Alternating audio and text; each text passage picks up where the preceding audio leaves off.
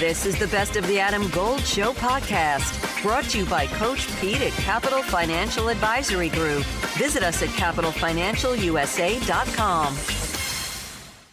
Braves, by the way, took over, it seemed like, the All-Star game for a while. They had all four guys on the infield during the middle of one of the middle innings of the All-Star game. Elliot Johnson is with us on the Adam Gold Show. All right, sir. I was reading a story yesterday, and you and I started texting, and I thought, this is interesting. So there's a story about the Oakland Athletics, and this is actually written in The Athletic, and how they're like pushing back on Major League Baseball's assertion that there wasn't an offer in place from the city of Oakland to keep that team in Oakland, and it appears that there was one. So I guess I'm going to start about the commissioner here, Rob Manford, who I have taken shots at because I'm not entirely sure that he loves baseball. Or I actually have said I think he hates baseball actively. What they have done, or it looks like they're trying to do, moving the team to Las Vegas, is similar to me to what Roger Goodell did, moving the Rams from St. Louis to Los Angeles, only Las Vegas is not the number 2 media market in the United States. Is that fair? That's a pretty fair analogy or comparison. I think, there's a lot of layers to this, Adam. I'm not necessarily against Oakland going to Vegas. What I am against is an abundant, it's clear that owners don't operate in good faith. He's a fiduciary to his owners, Adam. He's going to, a lot of this stuff is smoke and mirrors. He's a businessman, clearly. That's all he cares about is furthering, the owner's agenda, his own agenda. Obviously, he's running for, re-commissioner campaign, whatever you want to call it. Yep. And I suppose the frustrating thing for me is that no matter how awful he is and how terrible some of the things that he says, he somehow gets a get-out-of-jail-free card when it comes to accountability for, the World Series trophy. He's just a piece of metal, alienating an entire fan base. Who didn't grow up loving the Oakland A's in some capacity? I grew up as a huge Cubs fan, but the Bash brothers and Ricky Henderson, George Hendrick. I've got so many players that I used to love, Jason Giambi, Johnny Damon, Miguel Tejada, Moneyball. You can think of so many different things. It's a little bit annoying that he gets to get away with whatever he says. Minor league players are seasonal employees, by the way, that can't work for another team and are under contract for 6 years. There's so many things he says that just don't make any sense, and there's no accountability. He either feels like he's above it, and in some ways he's becoming public enemy number one for people that are really true fans of the game. Elliot Johnson is joining us here on the Adam Gold Show. He does say it almost seems at times as though he says things without thinking, and I think this is where he kind of ran afoul with the Oakland Athletics situation. And just to go back to the Athletics, I'm obviously significantly older than you, Elliot, because when you're talking about growing up and you start saying Bash Brothers, and I'm like, wait a second, I thought you were going to say something about Vita Blue and Reggie Jackson, because that's where I was in the mid-'70s when that was the team with the bright colors and the Charlie Finley A's and the vest and the white shoes. No team wore white shoes. Only the Oakland Athletics did. And it was a hip, crazy franchise. And then he busted it all up. He sold all those players because, that was Charlie Finley being just super cheap. To me, it goes back to what Rob Manford did with minor league baseball. That they forgot that you cultivate fans through the minor leagues. It's not just, kind of fun family night at the ballpark. You're building a fan base, and the college wooden bat leagues are nice and all, but you're not creating a major league fan at any of these, Cape Cod League games. It's a different entity, and they just completely gutted minor league baseball. Well, imagine being able to watch Ron Acuna at 18 or 19 years old in, somewhere in Iowa or somewhere in the Pacific Northwest, where you don't really have an opportunity, to watch Major League Baseball, whether it's a a thing where you can't afford to make that commute, because it's not like going to a major league game is cheap. Minor league baseball gives you an opportunity to get a glimpse at what it's like. And I'm telling you, as a kid that ended up growing up and becoming a big leaguer myself, we thought those guys walked on water. Mm-hmm. Any guy that had a uniform that played professional baseball was special. We knew how good they were. We knew how talented they were. And we would take a paper plate and get them to autograph it if we could somehow manage to get to them. Right. So I think that it hasn't been good for the game. And then the other obviously thorn in a lot of fans' side is the blackouts are just asinine. It's mind boggling that they can't figure this thing out, and how he gets the get out of jail free card on that. Not only that, but then the juice ball era there was, how he gets to skate away from that. And there's never any ramifications there. And you see what it's doing to your Mets right now. Francisco Lindor had such a huge year with the juice ball, or years, mm-hmm. and he parlayed it into a $340 million deal. Although a couple of those, obviously his best years in Cleveland there were with the juice ball. So, yeah.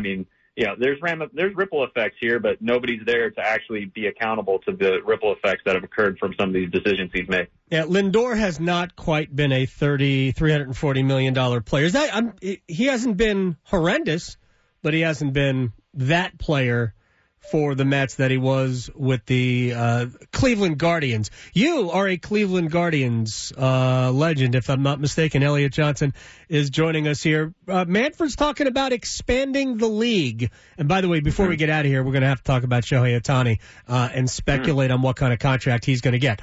But Manford is talking about expanding from 30 to 32 teams, which, frankly, yeah, okay. If there's cities out there that can support Major League Baseball, we have some right now that are not supporting Major League Baseball, but that's probably because of ownership. What are your thoughts on two more teams in Big League Baseball? Well, Nashville's a slam dunk, Adam. I think anyone that's been following along, I think that they're ready. That would be a great place to have a Major League team. Yeah. The other one that I had a friend of mine, shout out to Matt, that threw this curveball at me. So remember when Cleveland moved to Baltimore and then Cleveland came back? Yes. So what if Oakland moves to Vegas and then Oakland is allowed back as an expansion with a new owner? And they get to stay the Oakland Athletics. To me, that's actually a brilliant idea. Because now you get a new owner who actually wants to win and isn't using it as a piggy bank. Right. Because clearly the current owner has no interest in trying to win. Yep. It's abundantly clear. It's here's your budget. Good luck. Go get them. And they'll make a movie out of it, even if you don't win the World Series. If you just make it to the playoffs, we're going to make a movie out of it. So I think that's an interesting wrinkle. That's something that could happen. Nashville is abundantly a slam dunk. The second one is harder. Obviously, we need to figure out how this plays out with Vegas and Oakland, but I don't see Salt Lake being viable. Charlotte's interesting. Portland, I don't see them being viable. What keeps coming up is Newark, but I just don't see them being able to fight off the Yankees fans. No. So, it's really hard to find that second one. So that's why this whole Vegas-Oakland shuffle is somewhat interesting. Here's where I know Nashville is obviously, it's almost a guarantee that they're going to look to Nashville. And I know they would like Vegas if Oakland decides if Oakland can manage to keep their team.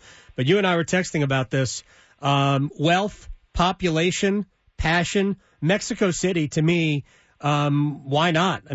They love Major League Baseball. It would be I think it would be a financial success. You have to overcome, almost 9,000 feet in altitude. And in Mexico City, you have a super humidor, maybe like we have in Colorado. But it checks every single box. And the climate's not terrible in Mexico City because it is at such an altitude that the temperatures are not brutal. And it's cooler in general, and you're never going to get all that cold. Let me get to Shohei Ohtani before we have to say goodbye to Elliot Johnson. All right, so he's one of the best hitters and one of the best pitchers and probably the best athlete in Major League Baseball. I don't know if he's going to stay with the Angels or not, but what does the next contract look like for him? Oh, good grief. Well, so he's already on a team-friendly extension. Mm-hmm. Okay, so the Angels do get some credit for being smart, being proactive, and getting that piece done. Okay, however, he's not going to stay with the Angels. I just don't see it happening. He's made it abundantly clear that he wants to win, and he's not super. Japanese culture is very interesting. Is very respect-driven. He is probably one of the easiest players to root for because how he carries himself, how hard he works, obviously how good he is. But he's a great person. Mm-hmm. So he's a great ambassador for the game, and I can't wait to see in 10, 15 years the next Shohei Ohtani after the World Baseball Classic and what he's doing in the game right now. So the more that we can bring over here, the better the game is going to be for sure. So, I know Ichiro's already planted that seed in Seattle, and you saw how they were chanting for him in the All-Star game. Yeah. I don't see Seattle going out and writing that check for him. It's going to be north of 500. It's going to cost whoever ends up getting him. It's going to be really, really expensive. An interesting one to think about that nobody's talking about is the Rangers. They've been more than willing to spend money. They want to win. There's somebody that could come in and make a play for them. There's probably only 5 real teams that are probably going to have genuine interest. The Dodgers are always lurking. Right. Friedman is very, very patient with these things, but for a player like him, it wouldn't surprise me to see the Dodgers ownership saying, let's throw any of our, conservatism on how we're going to do this to the wind, and let's make sure we get this generational talent because the business that he's going to generate for us and winning together is going to be so phenomenal. So the Giants are kind of interesting there as well because they've got money to spend. If new ownership, it's not going to happen with Oakland, but, so we can put that to bed. But if there was a new owner that wanted to make a splash, that would be interesting. So, of course, Steve Cohen is always going to be lurking. The Yankees should make a play, but how sincere they're going to be now that the boss isn't there anymore, I wouldn't consider them a serious contender. So there's probably a couple of interesting names there, but it's definitely going to start with a 5, and it wouldn't surprise me if it goes into 6. I think it's going to be bigger than that. Actually, it might not end up being in the $600 million number because he's 29 years old right now. I mean, our teams, maybe they will. A 10-year deal? Yeah. Yeah, I guess you could. 10-year deal. And if that's the case, then yeah, I do think it might be 10 years, $600 million. He's 2 players. Yeah, he's crazy. There's literally, just on rosters, he can be listed. I think he might even be listed as a pitcher and a hitter. Yeah. He's on 2 spots. Like, it seems unfair. Uh-huh. One thing that Elliot Johnson said there, and I want to fold it into a story I just saw here in a second. One thing that Elliot Johnson did say, though, and it didn't really occur to me at the time, he'll be interested to see the next Ohtanis. So he's the first player, really, since Babe Ruth, who has done both at the same time. Eventually, Ruth just became a hitter. Yeah. But while there have been several other, mostly pitchers, who were good enough hitters to have been used occasionally in other ways, I know Madison Bumgarner was used as a DH for a few series. None of them have gone full, I'm a pitcher and I am a position player. And Ohtani has basically just been a DH. But he can play he can play the outfield. Heck, he could probably play center field. Adam Gold here with my man, Coach Pete DeRuta, Capital Financial Advisory Group. Are most of your clients hands-on, or they just give you their money and let it work for them? About 90% give the money, and then we meet every year and go through status reports, Sure. Have a financial pit stop, making sure everything's fine. It is like a puzzle, Adam, but for the next 10 of you, we'll solve your own retirement puzzle at no cost or obligation. Call and claim your comprehensive review with Coach Pete and the team, 888-843-0013, or text ADAM to 600-700. Adam Gold is a paid spokesman. Investment advisory services offered by Capital Financial Advisory Group, a North Carolina registered investment advisor. But because now Ohtani has done it, how many others will insist on being allowed to do it? We saw the kid at Florida. I don't remember his name because I didn't really watch a ton of college baseball this year that did not involve an ACC team. But there was a kid at Florida. Just same exact thing. Did both. It's more common in college because, these great athletes are also able to play other position, and we haven't gotten so much into specialization. Now, more often than not, we have. If you can pitch, you pitch. But there's a lot of guys who do both. But we've never really see it at the big league level, but maybe Ohtani will usher in that era. Maybe. And I'm here for it. Yeah. If you can pull it off physically, that's the key. But, man, Ohtani is great, and he is an attraction, and he has embraced it. It's entertaining. Good for him. Man, he is an absolute blast to watch. All right, I saw this story, and this should not come as a surprise to anybody. Based on a news item from probably 6 to 8 months ago. The NCAA acknowledged today, this is from Jeff Borzello from ESPN, it's probably everywhere. The NCAA has acknowledged today that it has discussed possible expansion of the NCAA men's basketball tournament. Now, remember, 6-8 months ago, they decided that the size of postseason tournaments could, not should or will, could correspond to the number of teams who play at that level. So there are over 340 teams playing Division I basketball. 25% is the cap. 25% of that number brings us to about 90. It's actually more than that. It's more than 340. It's like almost it might be 350 something. It brings us to about 90. Do I think the NCAA tournament is going to expand to 90? No, I don't. But, and I have been saying this for years as well, it seems that there is a level of imbalance and even unfairness in the way the NCAA tournament is structured now. If I were a 6 seed and I was going to play an 11 seed that is playing in a first 4 game, I would not be happy about it. Because a team that has just played 2 days ago is a whole lot more dangerous than one that hasn't played today. That one that hasn't played in a week. And I've always thought, first of all, we might have to change the way the brackets look, but I have always thought that where they ultimately would end up is making all of the brackets look identical. So instead of 2 games between 2 16 seeds in Dayton or wherever, and what we'll do is probably have another site. Instead of 2 games like that, we'll have 4 games like that.